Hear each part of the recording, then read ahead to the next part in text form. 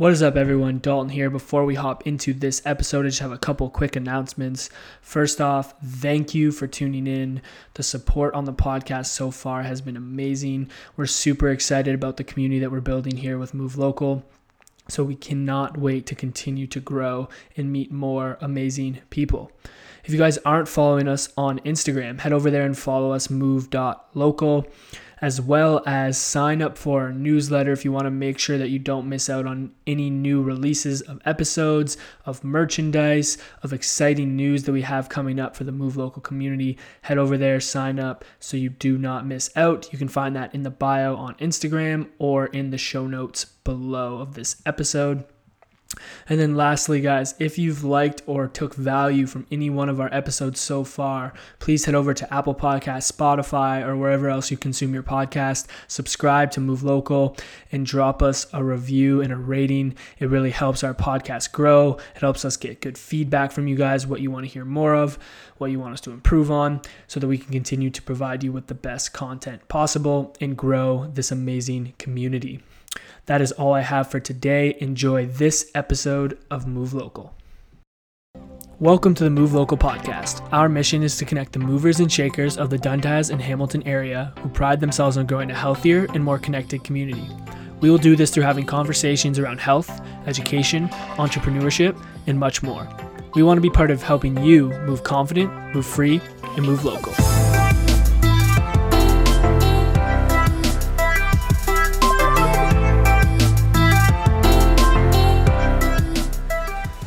What's going on, beautiful people? Welcome back to the Move Local podcast, brought to you by The Movement. My name is Dalton, and alongside me are my two co-hosts, William and Donald. Boys, how are we doing today?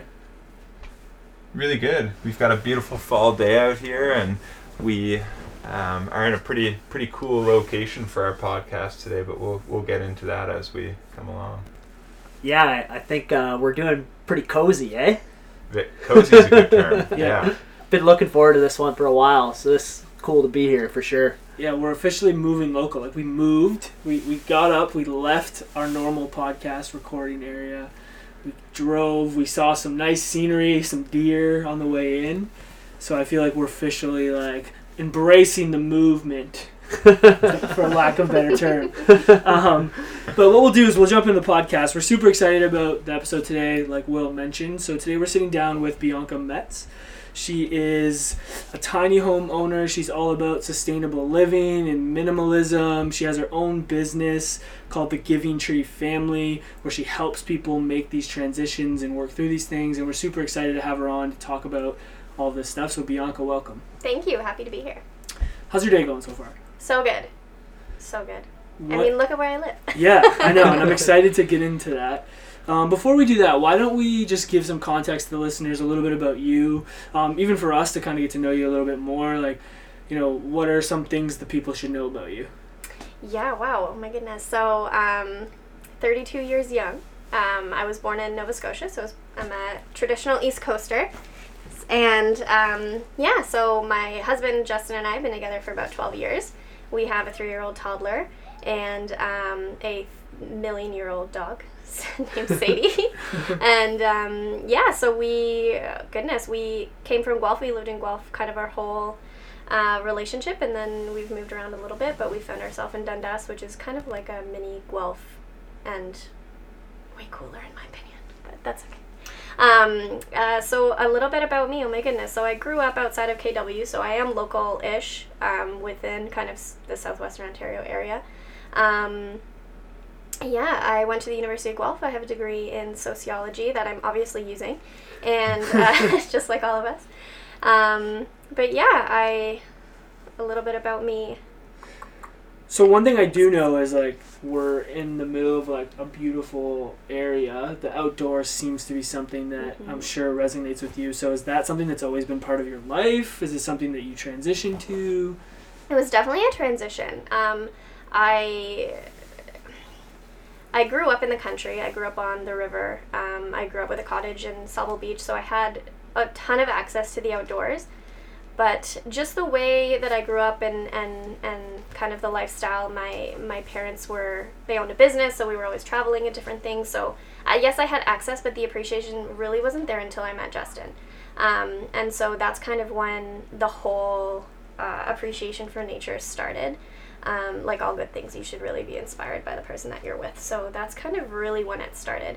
A kind of a key component of my mindset in terms of appreciating nature and living slowly and kind of living every day to its fullest. And I think listeners would, it's not a dramatic piece of the puzzle, but I lost my parents very young. My mom passed away when I was 15 from breast cancer, and my dad had a heart attack about 2 years after that. So I've had to work very hard. I didn't have I had some help, but that kind of set the pace for the rest of my life, if that makes sense. So really kind of ensuring that I was healthy and that I was surrounded by love and I was, built good friendships and, roots and different things. So that kind of really set the pace. So in terms of transitioning, it just really made sense for me to live slower and to not, get into the consumption and the go that I saw that happened to my parents. So that's kind of an integral, I guess, component to the lifestyle now.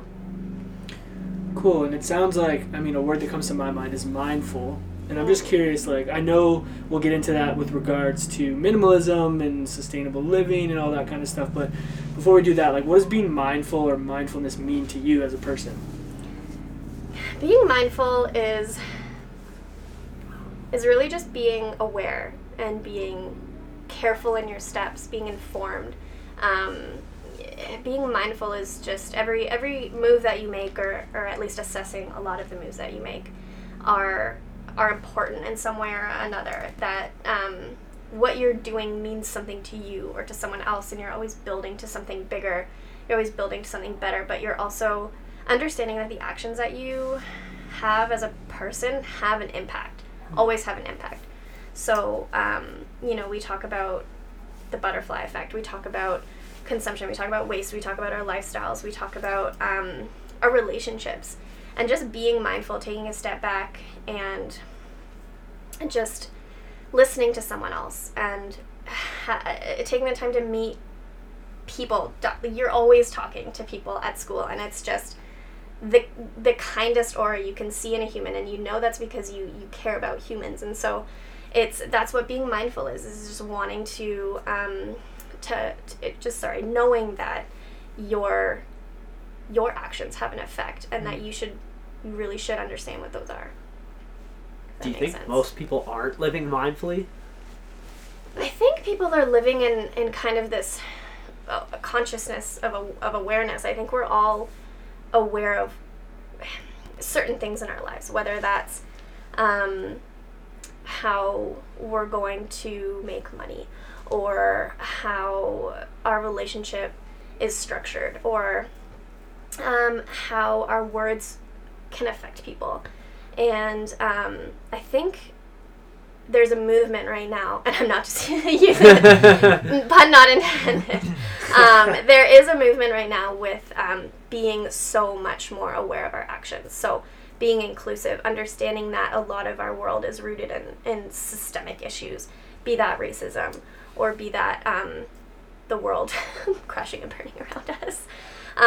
COVID had a really huge effect, I think, with people being mindful, because all of a sudden we were stuck in our homes. And so for Justin and I, who've built the foundation of a happy home, a healthy home, a self-reliant home, we were so mindful that when we found ourselves in that pandemic, we were fine, for lack of a better word.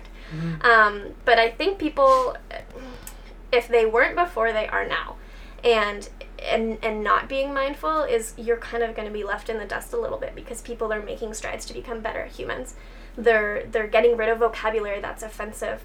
They are being aware of what their actions have on other people, on vulnerable communities, on how they interpret things, how they speak to their friends, how everything, how we speak to our family, how we allow people to speak to us. So I think it's definitely a movement, and people are being aware of it now. Yeah, I think I agree with that. I feel like people know what being mindful means, or they want to be mindful, but it's hard. It's hard with certain things, be it like just the way that this society has been built, the way that we have distractions in our lives, whether it be the internet, whether it be whatever else is going on. So I think people understand the importance of it, but have a hard time getting there.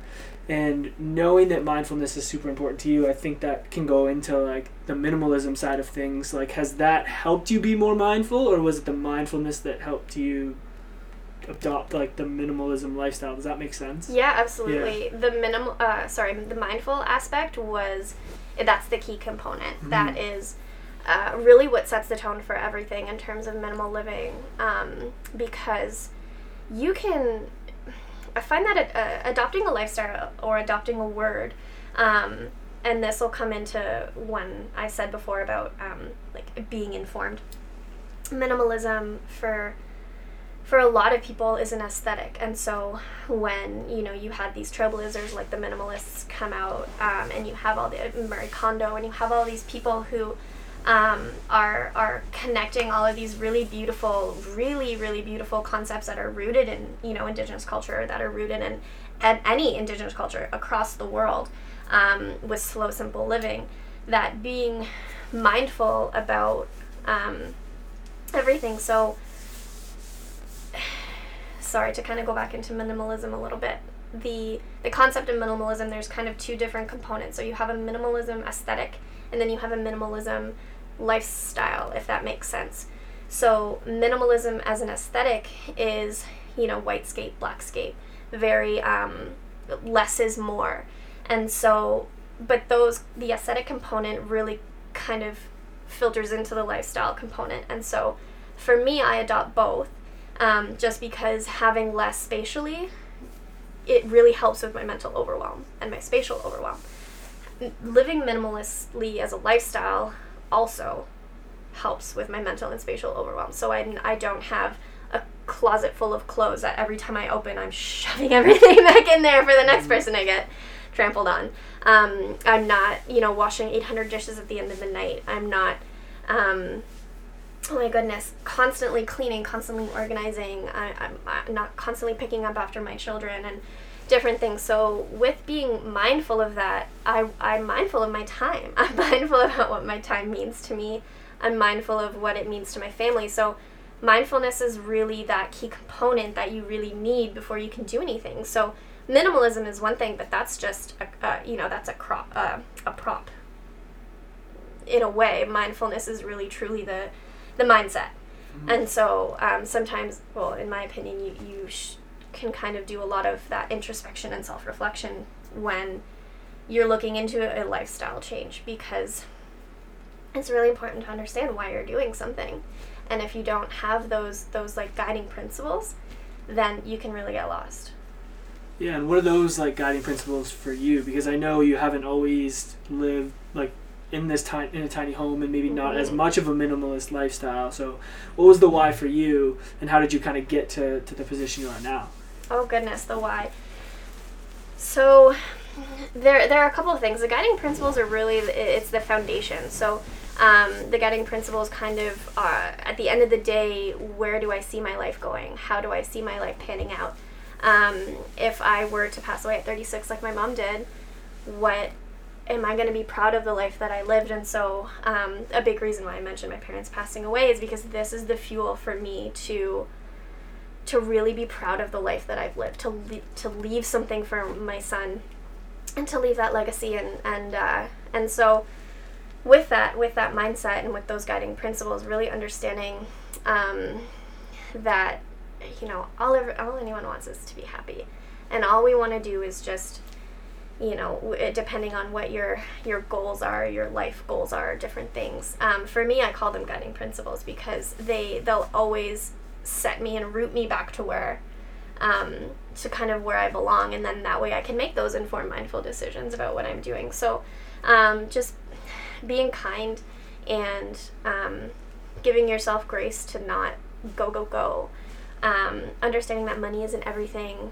A big guiding principle is how you measure success. I find that a lot of people are very caught in how you measure success. Is that owning a successful business? Is that marrying the right person? Is that having a nice car?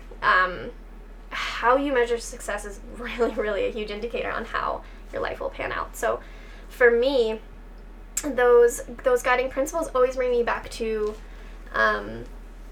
just reality, but also knowing that every decision that I make is either going to make me happy or not, is going to affect the people around me positively or not. And so, yeah. I don't know if I answered your question. I got really stuck in the No, but I think it's good.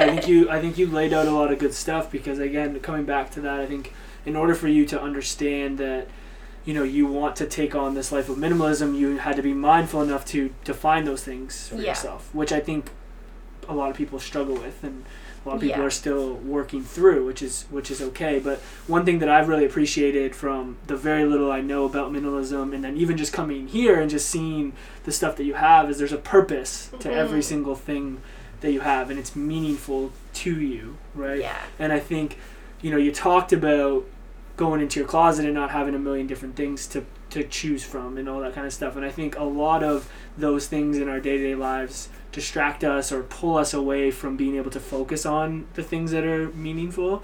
And so that's what, from an outside perspective, why I see minimalism, or trying to be more minimalist, is super important.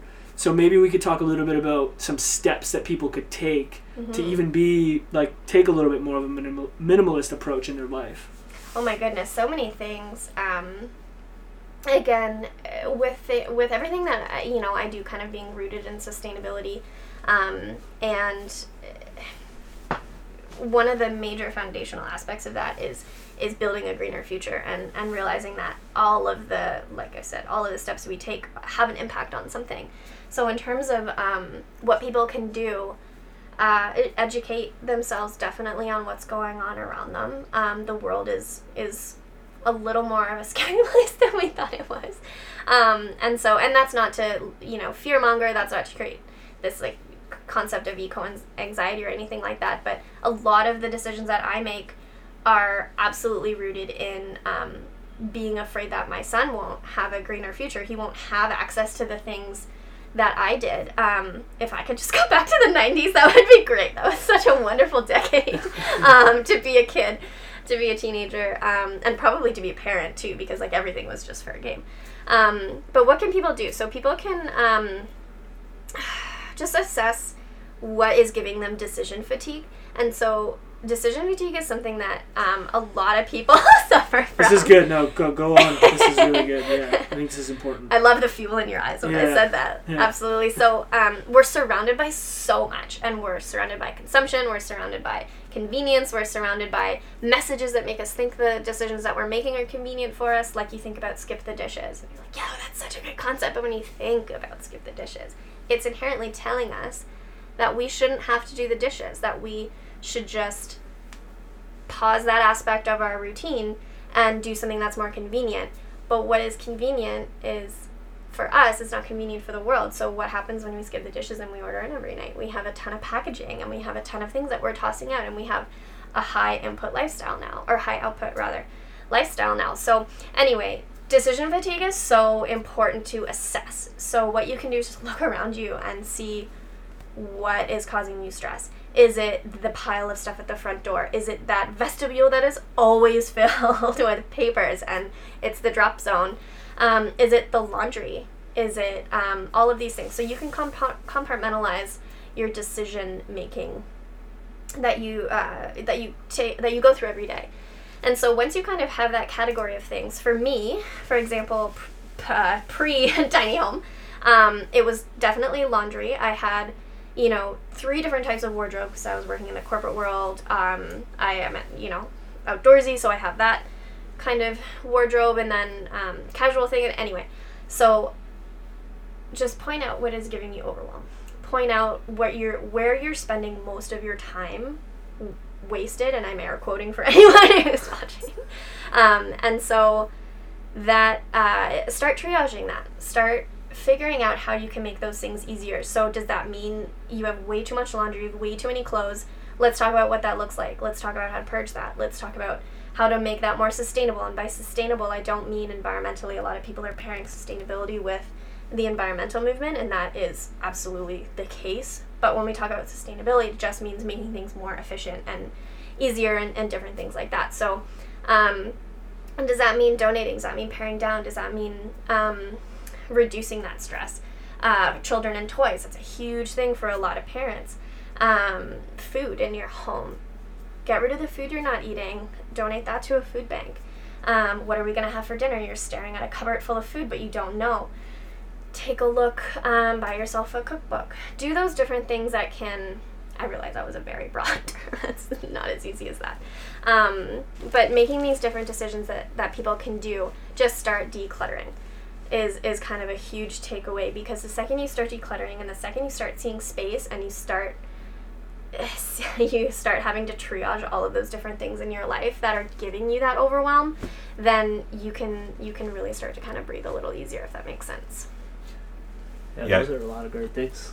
Yeah, absolutely. I think that sort of idea of decluttering and really evaluating, you know, going back to where you started, whether those things are meaningful to you, especially the things, right? And then thinking about your clothing.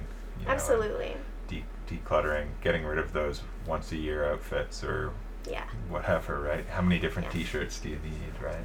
For sure. And I mean, people find joy in their wardrobe, and if that's the case, that's incredible.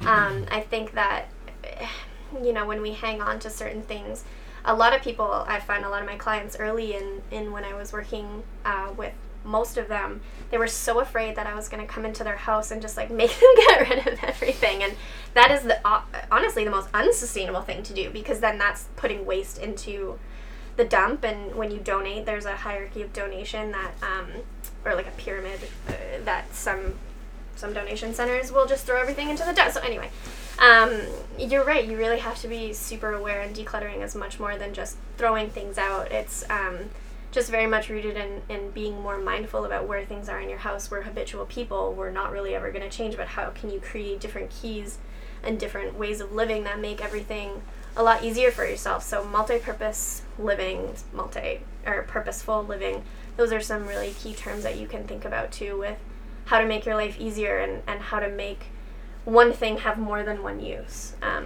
So that's always a really good kind of mindset trick too. That can even aside from getting rid of stuff, that could probably inform more so like your buying decisions, like if you actually evaluate what you already do have, knowing that you don't need to go and get new versions of those things. Yeah, absolutely. Just reuse. Everything you need is probably in your house. Yeah. Speaking of houses, this place is amazing. Thank you. Thank you so much. We worked hard on it. Probably the coolest place that we've done a podcast in. Amazing. Thank you. I wanted to ask because I've been curious about it, and since I heard that we were going to do this podcast, but like the tiny house itself, like what defines a tiny house?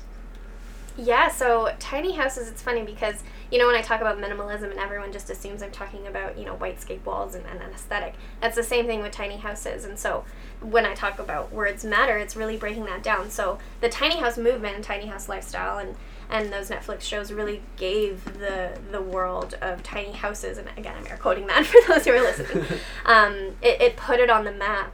And so for me, when I talk about tiny houses and being sustainable, I'm just talking about smaller dwellings. So living in a smaller space, because that output is so much less and so much more environmentally friendly. So in terms of this tiny house though, this tiny house is a 30 foot by 8 foot tiny house, making it about 240 square feet, with a loft. And so it's on a trailer bed, it's on wheels. So this is a definite option for a lot of people, and they find it a really desirable way to live. But it doesn't necessarily have to be on wheels, because that it's a lot of municipalities don't support it. The government of Ontario does. They have it outlined that tiny houses on wheels are a supported structure as long as it's on a permanent foundation. And so that's what this is. And so, what makes a tiny house? Oh my goodness. What's in it? I mean, I'm a big kind of I was gonna say proponent. I don't even know if that's a word. It's about what's in the house that matters rather than what the house is in essence. I have a strong family, strong relationship, a happy kid, and all that is rooted in the lifestyle choices that we make. So in terms of living tiny and living small, you're forced to live closer. You are on top of each other. Anyone who looks, or anyone who knows my husband or has never met him and can see him online. He's a big dude. And I'm not short by any means. I mean, I'm an average height, but I'm not, the tiniest of humans. And so you're limited by your space. So you have to be very aware of who's in the home. And even you guys sitting here, like you don't take up any space at all.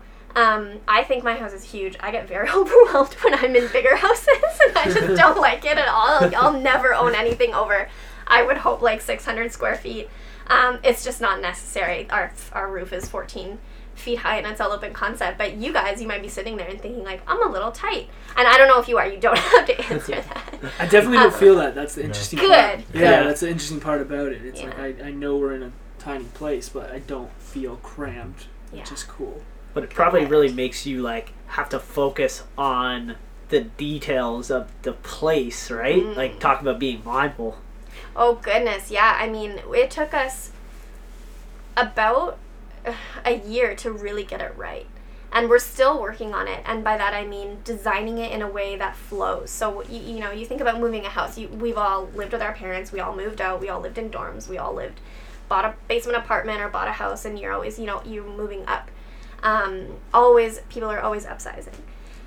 So the concept of downsizing is very uncommon. It's alternative living. That's what people call this. And so my goal is to make it not so alternative and legal. Tiny houses on wheels. And so in terms of that, you find that you move your things from one space to another space to another space, but you don't actually assess how you flow and how you move and how you do things. So with us, we started doing that. We moved in things very little. We switch out a lot of stuff all the time seasonally. So we don't have a full house. Like if I were to go to any one of your houses, we have a fraction of what you have, but we also have a storage unit. But I switch things out. I'm very purposeful about that. I'm very purposeful about what comes in here and how many uses I can get out of a certain item, or if I need a certain item. I was giving you guys a tour earlier and I was pointing out, we have 2 plates because we have 2 adults in the house. Why do I need 8? If I have guests over, I can go pull out more and I have access to more, but I don't have them in my cupboard because the more you have, the more you grab. That goes into that one plate goes into the sink. Well, I don't want to wash it, so I'm just going to grab another one. That one goes in the sink and I don't want to wash it, so I'm just going to grab another one. And then all of a sudden you have 8 plates in the sink that you now have to clean, and you hate yourself for it. And so that's kind of the concept of really being purposeful about it. Yeah. It took a while to get there. Yeah, you've made a nice tiny home here. Yeah. Tiny house versus home, right? Yes, thank you. Yeah. I agree. It's more like a way, I just feel like it's more of a principle, like a guiding principle, as opposed to like, oh, I just have a tiny house. Like you always come back to like the purposeful thing and the mindfulness thing, and it makes you more connected with your family, and it's like it's bigger than just being in a small area. Yeah. Speaking of family, I mean, I have 2 young daughters, and we have a beautiful yard, but I find that they, because of their things, their books, their being inside and having lots of space inside, they lean towards spending more time inside than I would prefer. How do you find that this lifestyle has impacted Bodhi? Oh my gosh. In so many beautiful ways I could cry, honestly. He loves being outside. All he wants to do is be outside. And moving here from our condo when we didn't have access to anything, it gave us the opportunity to just release all of the way we have to raise our children and all the things we need to be successful parents. And I say that because Bodhi was a newborn in the condo, and you have all of these things, and then as a toddler growing into toddlerhood in the house, in the tiny house, we are limited to our space. And so by design, we spend most of our time outside. So one of the biggest reasons, in my opinion, for living tiny, living sustainably, and raising Bodhi in this manner is to have a relationship with nature. One of my most important guiding principles, and a question that I kind of always pose, you have to open the door. Yeah, we gotta let the dog in. We gotta let the dog in. Yeah. Tiny house. What was the dog's name again? Tiny house problems. Sadie. Sadie. We gotta let the 100-year-old dog in. Yeah. We got a new guest. We got a new guest, everyone. Sadie Bear Metz for you. Hi, Sadie. Joining the podcast. Hey. She'll take over. So one of the most important aspects of, I think, this lifestyle, moving forward, a greener future, Bodhi's growth, is access to nature and understanding nature and respecting nature, because if you don't have any of those things, how are you going to want to save it? And so for us, it's so important that Bodhi has access to the outdoors. So from a parental standpoint, again, by design, Bodhi doesn't have a lot of things. So he has books, he has toys, he has some construction vehicles that he loves. And he has, he has very few things. So our parenting is very minimalist. Our parenting style is very Montessori. And in that, you're giving him realistic materials to use. He cooks with us, he cleans with us, he whips out the broom every time he makes a mess. He has access to those things. But because our house is small and there isn't a lot of space to play, by design, again, we have his outdoor toys. He's just always outside. So he helps us in the garden. He's out there with shoveling and harvesting. So we're building a self-reliant lifestyle, but in that, it includes a lot of work. So for parents looking to kind of get more exposure to the outdoors, a lot of people think that, going outdoors means going on a hike and going on a trail, and I'm going to go camping and I'm going to get my fix for the outdoors. But it's just being outside and being with nature in any capacity. That's what that means. So, in your backyard, building the components that your girls are going to want to love to be around, whether that's their own garden, whether that's a huge sand pit that they have a ton of toys that they can just get messy in. Bodhi has 2 massive fire trucks and a bunch of construction vehicles, and he just goes out in a big rock pile and he'll play for 3 hours. He'll want to go on a hike by himself, but that's just because he sees mom and dad doing it too. He just wants to be doing what we're doing. I'm in the garden, Justin's, with the chickens, or he's working on the property, or he's cutting down a tree or doing something, manly or whatever. And Bodhi just wants to be doing it too. So they're watching what we're doing, which is, for your case, is great because you're a movement guy, right? Like, you're always, you're good. Maybe, they just love their indoor stuff. I did too. Yeah. Nothing wrong with that. Love it. Yeah, it's great. And again, they're the product of the environment, right? Mm-hmm. That you bring them up in, and you try to shape it the way that you think is the best. And I think this is a cool way to do that. Obviously, it resembles you and your husband's way of living. One thing I wanted to touch on, maybe just to kind of take it into the wrap up here, is obviously you have your own business. Yes. And so maybe just touching a little bit on I think a lot of the stuff that we talked about tells a lot about your business, but in more just you have a coaching business or whatnot. So maybe you can speak on that. Sure. So I have I have 2 kind of components to my business. So the one component that I work actively on to obviously bring in money is coaching clients on downsizing. So in that journey, that's all of the things that I talked about today. So the concepts of minimalism, purposeful space living. It's been a lot of content building on my part early on in the business to get people to understand that those components of living are really integral to the thought of downsizing. And it doesn't mean downsizing from a big space to a small space, just means shifting some things that you have in your home. So I have a lot of clients who are moving from a large space to a small space. I have some clients I'm helping source tiny houses or source land, and so there's a whole component on that. And so the sustainable living specialist aspect of it is to show people and guide people to a sustainable lifestyle, both environmentally and financially. So financial sustainability, just adopting the minimalist lifestyle, you can earn back so much of your money. And so I'm kind of rethinking the way we talk about finances, because when you go see a financial advisor, you're talking about, pay down your debt, build your credit, build your net worth, do. But nobody really talks about how to actually, it definitely is about saving money, it's important, but how to not spend your money.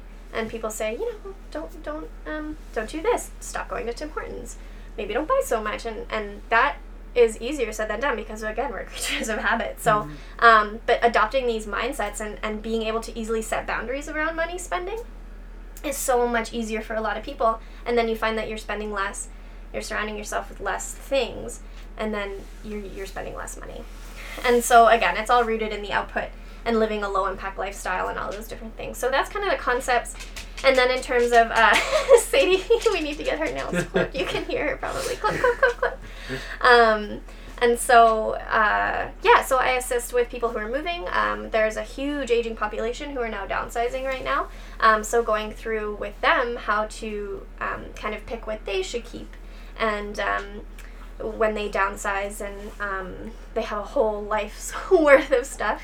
So I work with a lot of elderly people approaching retirement, people who are moving from one space to the next. But the niche in moving and the niche in downsizing and organizing people to help them move is understanding that you're not just moving from one space to another space, that you can live functionally from one space to the next space, and in so reducing that spatial overwhelm, reducing that decision fatigue. So there's this whole flow of a movement that in the downsizing world, but physically helping people do that is what I do.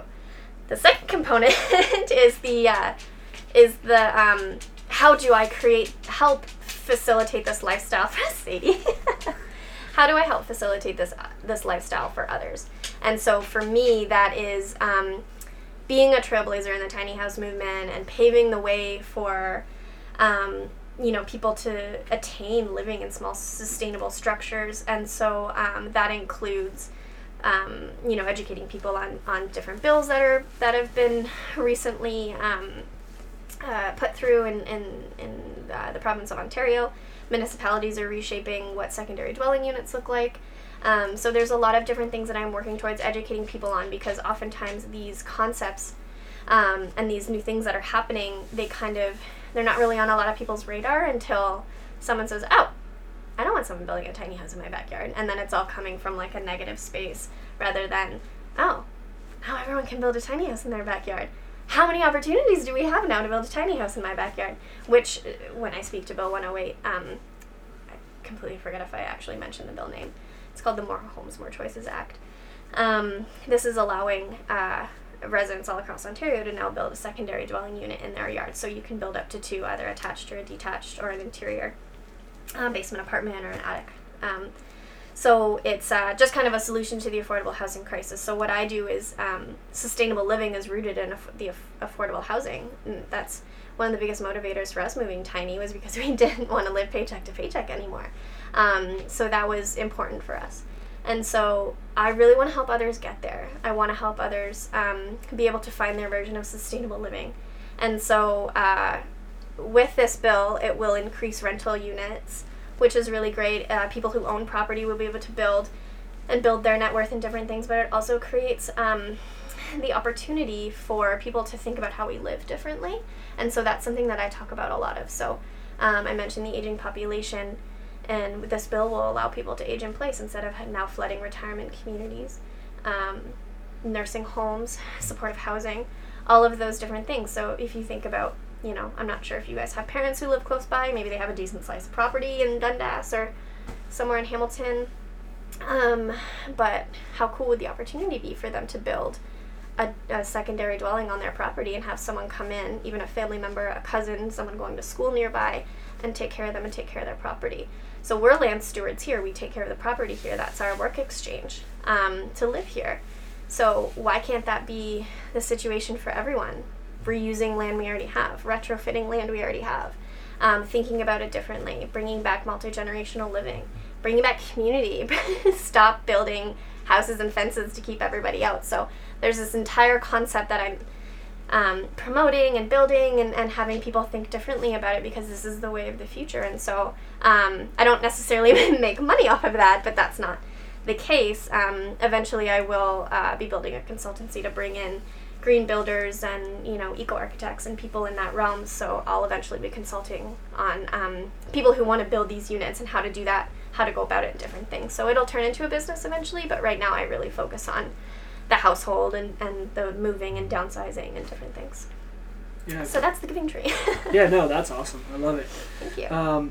Last question for you Yeah. to wrap up. What does it mean to you to move local? To move local. I think it's so important to do everything local. I think keeping your money in the local economy is one of the most important things we can do now as humans. And that means not supporting, you know, large corporations. That doesn't mean going to your local Walmart and supporting that. That means supporting those small businesses, the cousins, the brothers, the aunts, the uncles, your mom, your dad, who own businesses in town. Moving local is sustainable. If you look at our backyard, we live in the escarpment. We have one of the most biodiverse areas in the entire world. We are surrounded by Great Lakes. Why do we need to go anywhere else? It's, you know, transportation, sustainability, and anything you do that can be done locally is going to create a lower impact. It's going to make you appreciate your back door. People are just so quick to leave that they need something else. That decision fatigue. They want to go. They want to get out. They need a vacation. But, you know, everything that you need is right in your own backyard. Wherever it may be. Wherever it may be. Yeah. And so moving local is I think building that and supporting that and creating a foundation for people just to build community. So it sounds like that's what you guys are doing. Yeah, that's awesome. That was a great answer. Thank you. Thanks for coming on. I appreciate the conversation. One of the things that we always say is, like, the coolest part about doing these interviews is we just gain a lot of perspective into things that we may not have as much knowledge in. And, you know, this was one of those areas that I think all three of us were looking forward to, like, learning a little bit more. So thank you for sharing everything. Where can people find more about you? So they can follow me on Instagram at thegivingtree.tinyhome. They can go to my website at www.thegivingtreefamily.com. And professionally, I can be found on LinkedIn, so I do share a lot of things in the professional realm with bills and different realtors and people that I work with. But yeah, those main places I can be found, and you can see what I do. Perfect. Awesome. Sadie, you got anything? Wrap up? Click. Awesome. Thanks for joining us, guys. We appreciate it. Until next time.